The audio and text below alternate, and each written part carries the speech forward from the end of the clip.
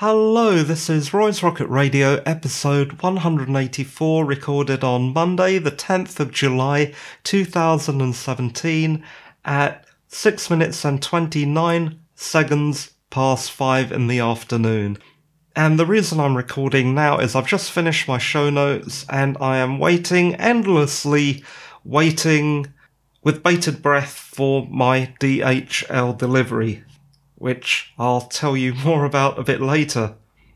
And if you are new to the show, this is the UK podcast for the pop culture geek, technology nerd, and creative media wizard, under those broad categories that just about includes everyone on the planet Earth. So you can't say I'm not inclusive. And let's start off with personal news, and I just can't seem to shake Techno Bilge.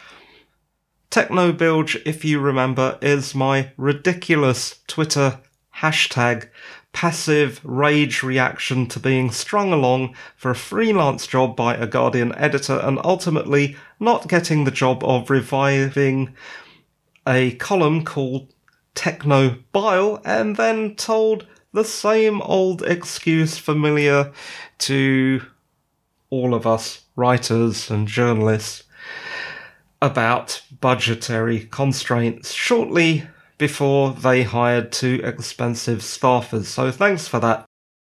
This all happened a long time ago though, and I'm always a bit conflicted about using it because constantly tilting at windmills doesn't make me or anyone else feel any better.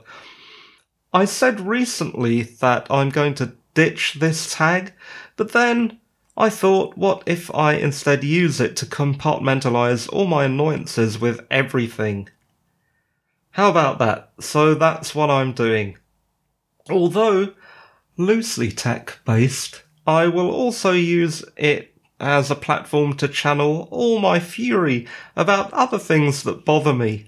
I promise I'll do this in good humour though, so if you subscribe to this podcast, don't worry about going deaf from listening to me nerd raging and shouting. That won't happen. Besides, I'll probably lose my voice. Let's start off with some TV. I said, probably in the last podcast, that I'm in the process of catching up with Gotham. At the moment, I'm at season 3. I had watched up to season 2, so I'm making my way box setting, although not in one sitting, because that would be madness. Season 3. In this season, we find Bruce growing up. He's tougher, thanks to Alfred, and he is learning to be even more of a person with a developed sense of conscience and morality. The Penguin is used in this season in the show to mock Donald Trump when he runs for mayor of Gotham and then vows to make Gotham safe again. We also see Selina Kyle, the young Catwoman, meeting her mum. It doesn't go well. Well, of course it doesn't. And the Joker returns. I'm finding season 3 not bad, but a bit boringly dialogue heavy, very soapy in places. They are also very much cranking up the horror elements that really started in season 2. I think Gotham does a nice job of tying in all the different versions and retcons of the DC comic. And though I do remain impressed by the actors who play the Penguin and the Riddler, I'm not that impressed by Gotham's take on the Joker. It's not that the actor who plays him is a bad actor, it's just a really tough role to cast correctly. That's Gotham, which I'm catching up with at the moment. Next, Daredevil Season 2. I said last time that I'd forgotten that there was a Season 2, or I had started watching it and then just broke off right at the beginning. I caught up with the rest of Season 2, and again, the thing about boring, wordy dialogue applies here as well. Though I find that Daredevil's interpretation of Elektra is fantastic. She is beautiful, vulnerable and deadly, very well acted, though I don't know who the actress is. The Punisher's okay too, but I still rate Thomas Jane's Punisher from the movie as the best on screen so far. Next, Better Call Saul. I put off watching this spin-off from Breaking Bad because I thought Breaking Bad was so good that I didn't want to dilute the experience or my memory of the show, but this is really quite enjoyable. Having a low-level, cowardly ambulance chaser type of lawyer as the central character, you would have thought the show would be terrible. But because he is such an unusual protagonist and acted in a very sympathetic and funny way too, does make the series easy to watch. And it's nice having something lighter to watch as well. The reason I started watching Better Call Saul is because one of my Dungeons and Dragons fellow players keeps talking about it, so I thought I'd give it a try. Okay, next, Rick and Morty. This is an animation show from Adult Swim about an alcoholic and irresponsible granddad scientist, Rick, who takes his grandson, Morty, on insanely dangerous adventures to other dimensions. This has been going on for a while, and apparently was originally a parody of Back to the Future. I find it mildly diverting and good in the absence of shows similar to Futurama. And of course much better than The Simpsons has been for a good number of years. In Morty, the grandson, I'm also reminded of the perils of being a companion to any eccentric scientist-type character. Not so much then in Loco Parentis. And from TVs we go to movies. A Monster Calls, which is a contemporary fantasy film about an imaginary monster who helps a boy through his mother's illness. Not terrible, although Sigourney Weaver as the awful grandmother is totally pointless. Liam Neeson's monster is the best thing in the movie. Well done, Liam, for deciding to take a break from punching people who look like me and wolves. Next, The Fate of the Furious. Dom Toretto is back and blackmailed by blonde weirdo super villainess hacker Charlize Theron. It's incredibly silly and crowd-pleasing blue-collar nonsense with lots of God and family tedium that goes on and on. The dialogue is mostly really terrible cheese. American cheese. The macho homoeroticism is cranked up to 11, possibly unintentionally, unlike films like the original Schwarzenegger Predator, but at least we are spared the usual patriotic flag-waving jingoism, and it is mildly entertaining in parts with pretty girls, fast cars, large explosions, and some interestingly filmed fight scenes. I do think, though, Helen Mirren's London gangster mum bit is laughable. They should have asked my mum. Next, The Circle, which is an allegory of intrusive tech business and culture, with Emma Watson working her way up the corporate ladder of a Google-ish / Facebook-ish tech giant called The Circle. It's okay, but a bit lamely scripted and on-the-nose obvious. Karen Gillan's portrayal of Emma Watson's manic friend Annie Allerton near the beginning of the movie is fun. Tom Hanks' part as the tech CEO, however, could again have been played by anyone, but then this is one of the films produced by his own company Playtone. This is the second Dave Eggers novel optioned by Playtone, the first being a hologram for the king. As a creative writer, what does this tell you? It tells you to jump headfirst into lovey culture, butter up the right people, and make sure they like you if you want your novel published and optioned. I am actually being sincere here. Likeability is essential.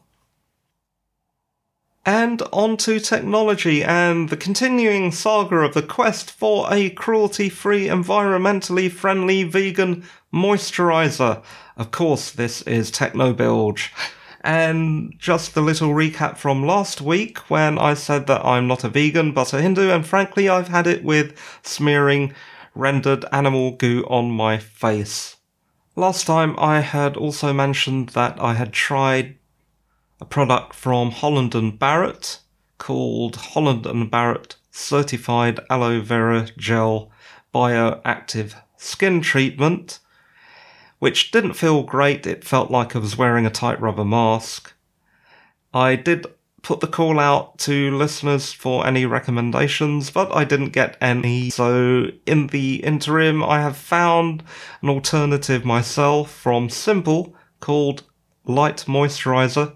Simple is a company that makes cosmetics with fewer harsh chemicals, and only one of their products, containing honey, contains any animal products at all.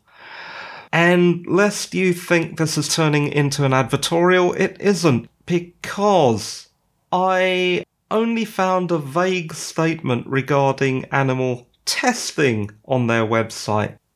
It actually redirected me to a Unilever page, which is their parent company, and on that page, of course, I could find nothing at all. I instead contacted them on Twitter. I was nice. And that was a few days ago, and I'm still waiting for an answer, so don't hold your breath. This is all a little reminiscent of the casting cream hair dye fiasco from a few years ago. Although that was when I had a bad allergic reaction with swollen lips. That kind of thing. This time there is less controversy, but I still got the same lack of response. I've been thinking about this now, and even if it is a favourable response, I'm getting to the point where to have all these requirements met is impossible. And that's even if I tried having a go at making my own products. I would still need to know where the ingredients were sourced, and that they were sourced in a way that I approved of. It all goes to show you how little control we have as consumers over anything. The argument that I have heard recently in a couple of really big tech podcasts is that you can vote with your wallet. That is an absolutely ridiculous, nonsensical argument, because even if 1,000 people voted with their wallet to boycott a product used by 10 billion people, what sort of impact could you possibly have? So stop saying vote with your wallet. More techno-bilge, what I call the other gig economy. All my last jobs since the early 2000s could be classed as part of the gig economy, and it sucks. Why? Because you have zero rights and are tossed around like something disposable, which is of course fantastic. Margaret Thatcher gutted the unions, and we are in a state in the UK where there is no one to fight your corner. Maybe I think that the unions need to be bolstered, and all other jobs currently ununionised need to be unionised. It's not the only solution, as over the course of my working life I have belonged to several fairly useless unions, but it's better than nothing, and having no one to speak your concerns. It seems insane that no one seems to actually remember the concept of collective bargaining. Next, more moaning. University fees in the UK are as high as the USA. And the USA is always given as an example of one of the least equal and financially accessible higher education systems in the world, but not anymore. In fact, as far back as 2015, newspapers here in the UK were highlighting the expense of university fees in the UK. When I first went to uni, even with free tuition, it was very difficult for my mum and dad to afford the other expenses, books, course materials, accommodation, living expenses, etc. I was poor enough that I even qualified for discretionary hardship grants. Now that fees are so high, it is a surprise that anyone at all can afford to go, and the current government seem determined to make sure that higher education will only be available to the rich. Successive governments of all flavours have always made noises about how Britain needs a more competitive workforce, particularly in science and tech-heavy professions, like computer science. But they're not helping us achieve this, are they? How much do UK students pay? From my perfunctory research, around £4,000 to £9,000 per annum. The majority of unis charge towards the high end of the scale, and some charge even more. Think about that. Especially if you are older and were lucky enough to go to university when it was free, and now think others should pay. We all forget too easily. And on to something a little less grumpy. Podcasting tips. I have a few podcasting tips to share with you. In brief, when you get the sound that you want, because you have adjusted the settings on your software, on your hardware, my advice is to do things like photograph the position of your microphone, your mixer and recorder settings. And another thing, Audacity monitoring does not always pick up clipping. Audacity is a free piece of open source software that a lot of podcasters use. Probably the majority of podcasters use Audacity.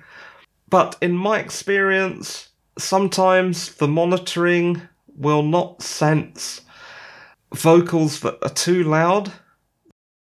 What I do is I use a free piece of software called Peak Level Meter by Darkwood Designs. The combination of both those level meters means that I can more accurately tell when I am in danger of overloading the amp. My mixer also has a peak level meter that is completely useless. It barely registers any sound at all. Another thing I wanted to share with you is that audio reproduction within my PC hardware is less accurate than that issuing from my phone speaker. So what I think is clean audio at the end of my editing and processing is not usually cleanly output on the end listener's phone. My solution to this is to subscribe to my own podcast and then test the quality by listening to it on my Android phone. Always remember to listen to your own podcast after you upload it. Finally, remember to record a good chunk of background Atmos, that is, record some sound with no dialogue, no music, nothing, just the mic recording ambient noise. You do this so that you can later use Audacity's noise reduction effect, particularly if you record in a noisy environment like I do. Where I live, it is fairly quiet, but not quiet in a way you would want a recording studio to be. There is distant traffic noise. So getting that ambient traffic noise and then removing it from my recording is very important. But do not use a very aggressive setting in Audacity. My advice is to not alter the default settings. If anything, maybe reduce them a little. Because if you don't, you'll end up sounding like you've recorded your audio from inside a metal box, as if you were recording like you were a victim of The Collector. On that terrifying note, we move on to the creative section. And I just had a little, not much really, just a couple of mentions about music stuff. It's not going to help you if you're in a band, it's just my personal little moans. The first thing is I put my music talk into my technology section last week. It doesn't really matter, but of course it should be in the creative section. I did that because I couldn't decide where to slot that into, though talking about this now is maybe a little Linnaean classification obsessive and shows you that I have a need to pigeonhole everything. I did try broad culture, technology and creative headings only in previous podcasts, but that didn't work and makes me curl my toes with annoyance. Why am I even talking about this? Forget that. Okay, that moan about DHL. I ordered a banjolele. Hooray! Yeah, finally. Ordered from a company called Thomann in Germany. Now, the truth about my new banjolele is, although it is more expensive than a better and cheaper Kamise one available on eBay, it's smaller and open-backed. In technical banjo jargon, it has an open back pot, which makes it quieter, and the pot, the hand drum type thing at the end of a banjo or banjolele, is smaller, so quieter, which means it won't annoy my ears, and it has a proper soprano scale, which I'm used to as a ukulele player. Let's leave this behind because it's starting to get tedious, but the point is, I ordered it last week. It should have been delivered on Saturday. It wasn't. And now it is past 20 to 6 and it should have been delivered today. Thank you very much and excellent work, DHL, which was the carrier that was supposed to deliver my parcel. Completely and utterly useless. Though at least I had time to record my podcast while I was waiting for them to drag their lazy behinds around the motorway and deliver my parcel. Not. And now, leaving you in suspense. Did Roy's parcel get delivered or did it not? This is now the end of the show. You can contact me or read more about me or just read more nerdy stuff from a number of places, the least of which is my website, roymathur.com, roymathur.com. I say the least of which is my main website because at the moment it is a bit of a mess after I remodeled it and now realise that perhaps it is a little too sparse. You can find a lot more information at roymathur.wordpress.com, which is my blog. You can contact me on Twitter. My handle is @RoyMathur, @RoyMathur. The hashtag for the show is #Roy's Rocket Radio. The hashtag for more of my grumpiness is #TechnoBilge, TECHNOBILGE. And believe it or not, the fictional presenter of this podcast, known as the Captain, has his own hashtag called incredibly nerdily, and I apologise for this, #Villainy Prevails. If you like the show, please tell a friend about Roy's Rocket Radio. Please, as always, I ask you to review the show in iTunes. That is extremely important to the continuation of this show. And that is it for now. This was Roy's Rocket Radio, episode 184, recorded on Monday, the 10th of July 2017, and the time at the end of the show is 44 minutes past 5 in the afternoon and 31 seconds. Thanks for listening, and bye for now. Bye!